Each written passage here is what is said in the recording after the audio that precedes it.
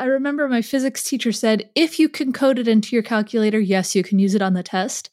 And I got everything into that calculator.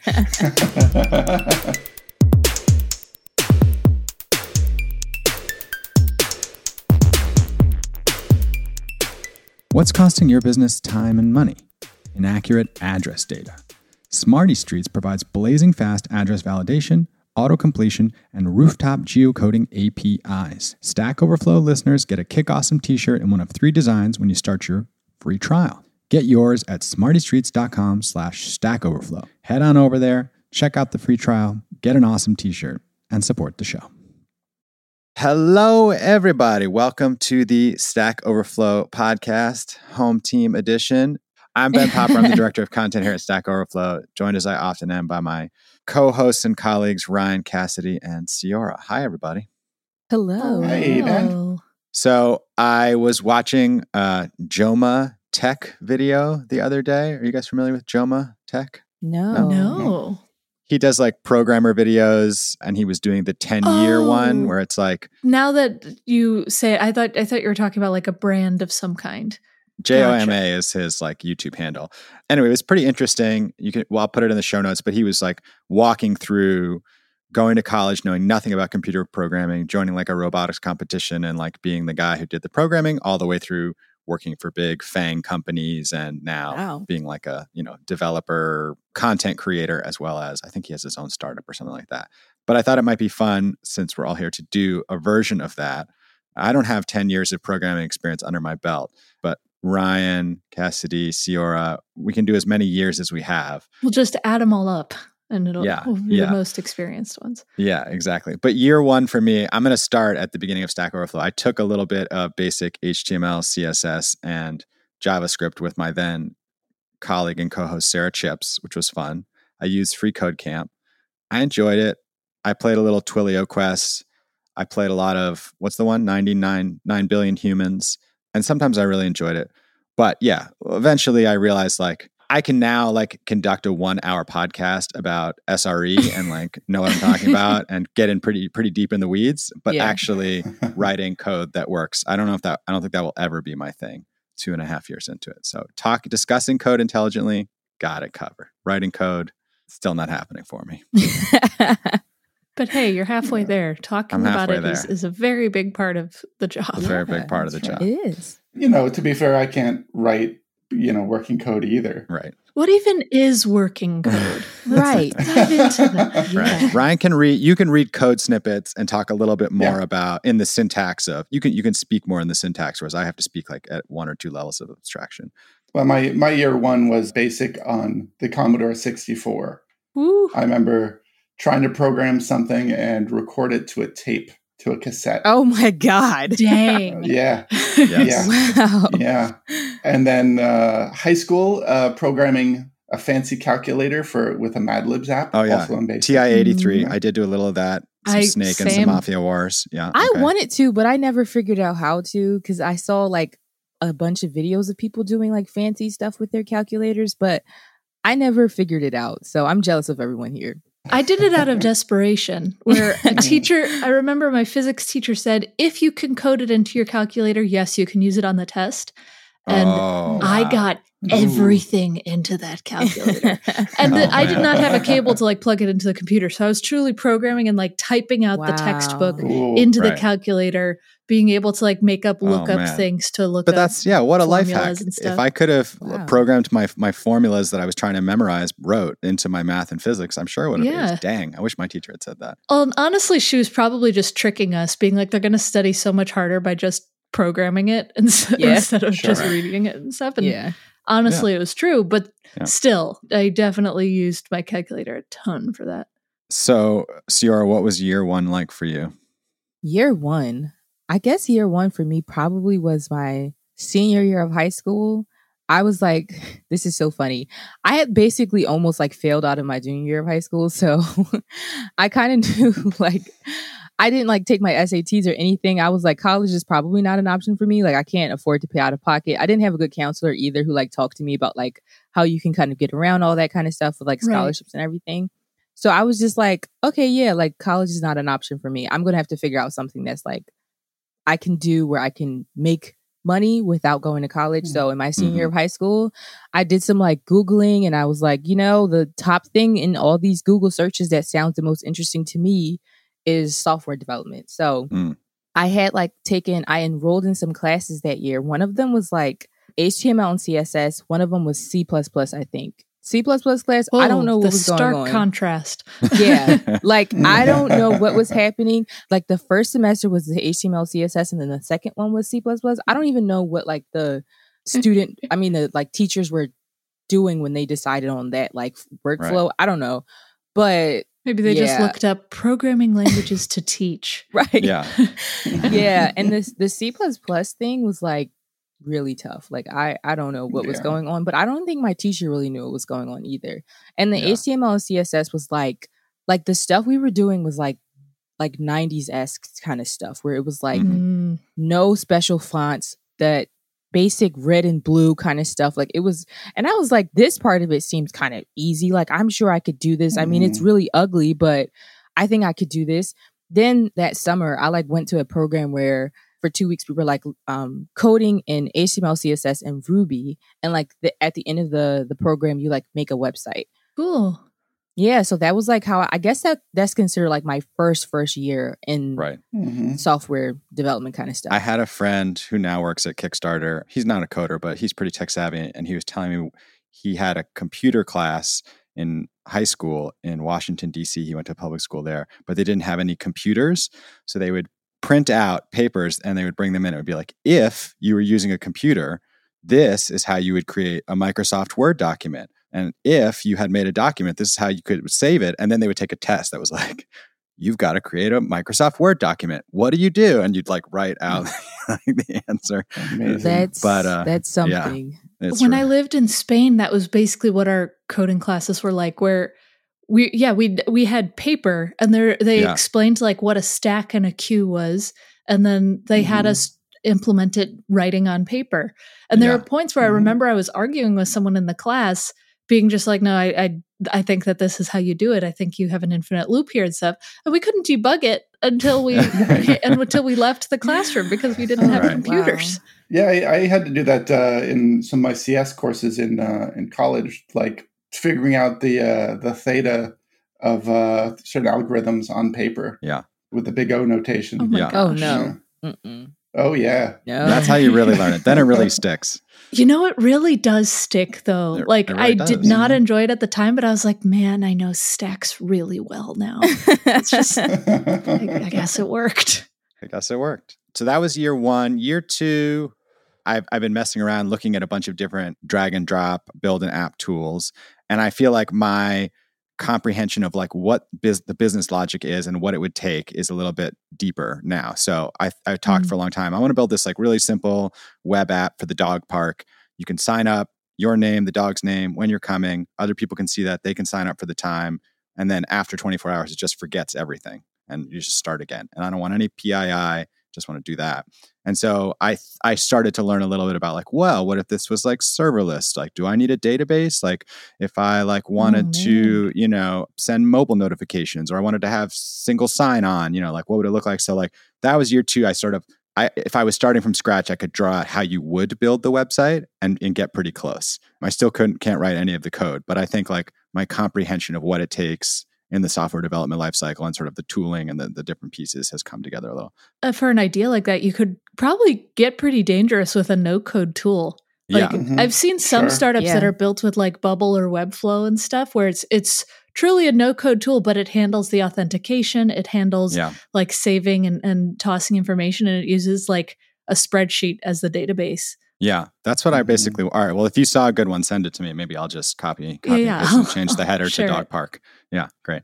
But tell me a little about year two or year. We can get a little rough. It doesn't have to be exactly year two. Yeah. Sure. Yeah, because my years like 1 through 4 were all like a mix of programming my calculator and HTML and CSS. Just because I was a student who didn't have access to other things. Okay, so we'll do our exercises like beginning, middle, and now. So I just described my intermediate phase, that's it. There's no advanced phase. But what does your intermediate phase look like? I would probably say, after the count 'em 4 classes I took in college in very early Java, I mucked around a little bit. I did some JavaScript stuff, and then I did some Python scripting for a game called Freedom Force way back in the day. There's a big modding community around it. I think you've talked about it before. It's the only reason I know Python. I think that modding community has actually got me jobs before. Because it's like, I know Python. Yeah. Well, it's like how people have learned how to mod Minecraft, and that's how they learned Java. So I believe it. Mm-hmm. Yeah. That's how you get into programming. I would say 75% of the time when we have a guest on the Stack Overflow podcast and we say, hey, just take us back in time. Like, how'd you get into software? How'd you learn to code? They said, well, I was a kid and I loved gaming, or I was doing this game, or I was leading this gaming community. And then that, because I wanted to get more and more involved, eventually like kind of dip my toe in the water and, oh, look, Mom, coding. Yeah. It's that or MySpace. So many people I've heard were like custom. Yes, they were like customizing their MySpace page, and they were like, I really want to make it look really nice. So they stumble into HTML, CSS, and now they're like leading a software engineering team, like at some big company. Yeah.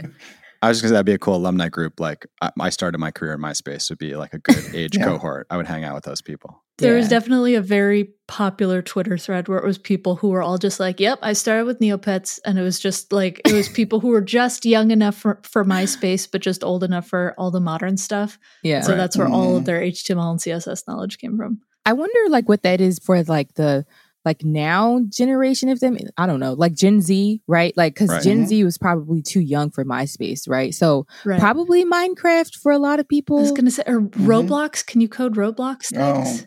Yeah, there's an amazing editor. We should probably check it out sometime. But yeah, my kids got super into Roblox when it was like school was remote, and then we'd moved to a new school, and that was like the way to hang out offline was to be in Roblox. And there's a huge game editor. I don't know if it works in Unity or what, but basically you do need to like learn a few things. They have like some drag and drop, but you can easily get under the hood. You can make good money if you build like a Roblox game that takes off and has in-app payments or people pay for it. Like there's just a huge library. That's what makes Roblox so dangerous as a parent.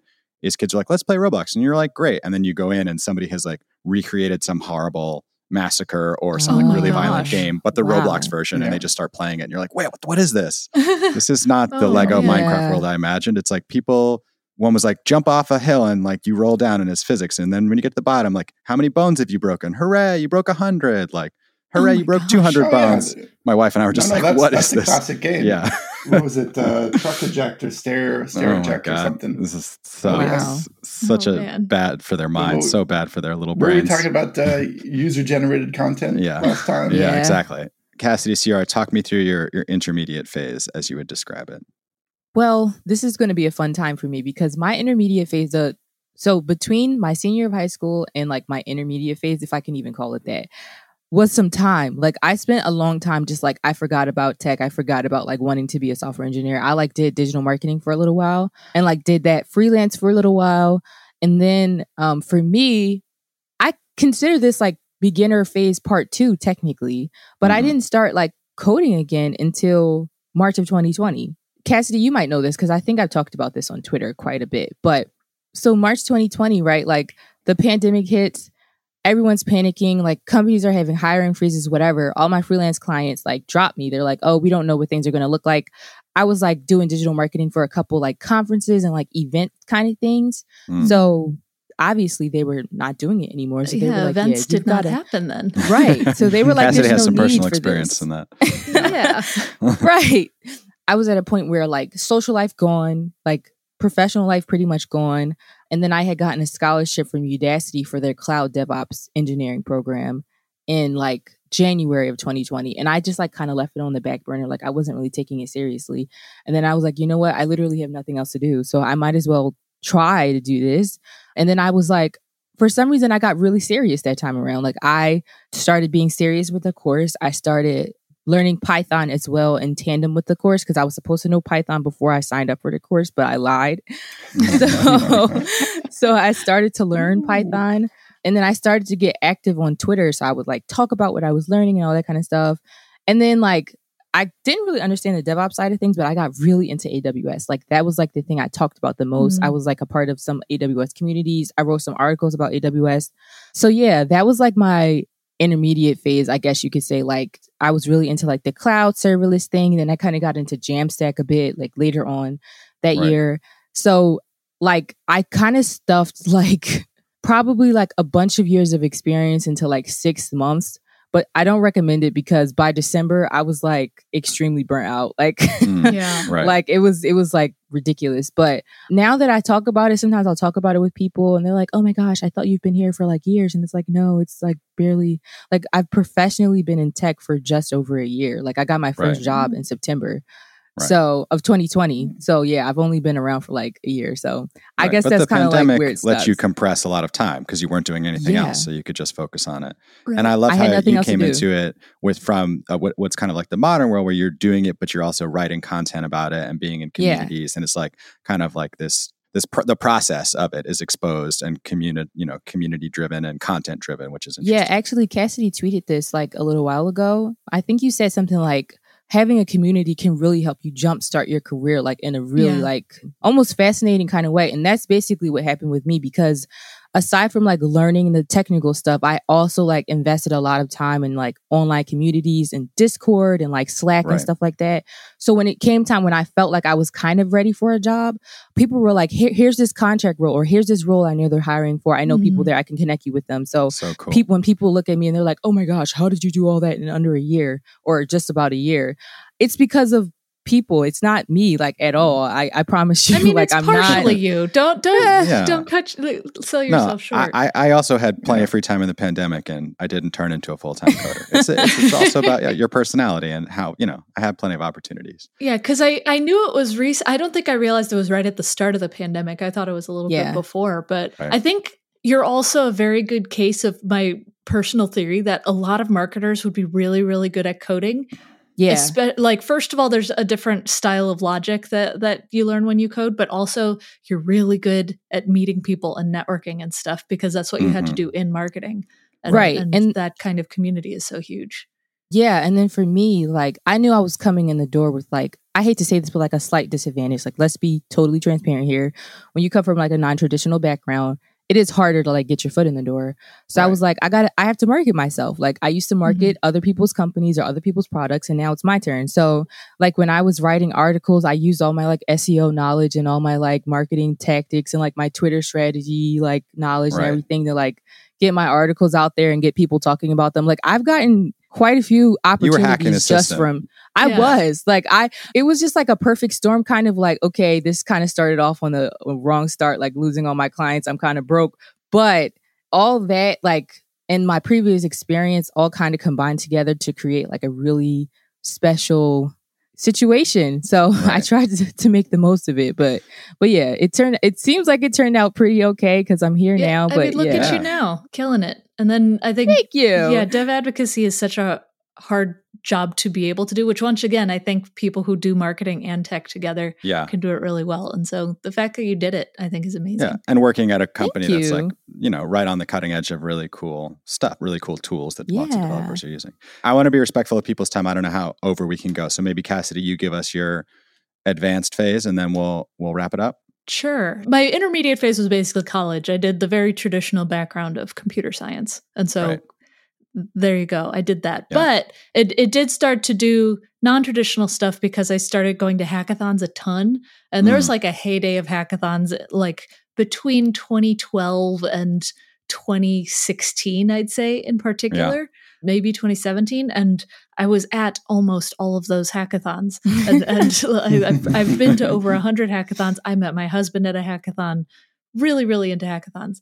And that got me into the dev advocacy thing as well. And I think between all of the different startups I've worked at and big companies too, I think getting into the advanced phase, it's been a lot of job hopping, I admit. It's never because I'm just like, I'm flaky, let's try something new. It's more like different situations that have led me to switch jobs. But most recently, the switch was because of the pandemic. Again, like Sierra said, all events were shut down and I was teaching full-time event workshops. But I will say, I think my last job was probably my favorite job just because I loved the teaching aspect so much.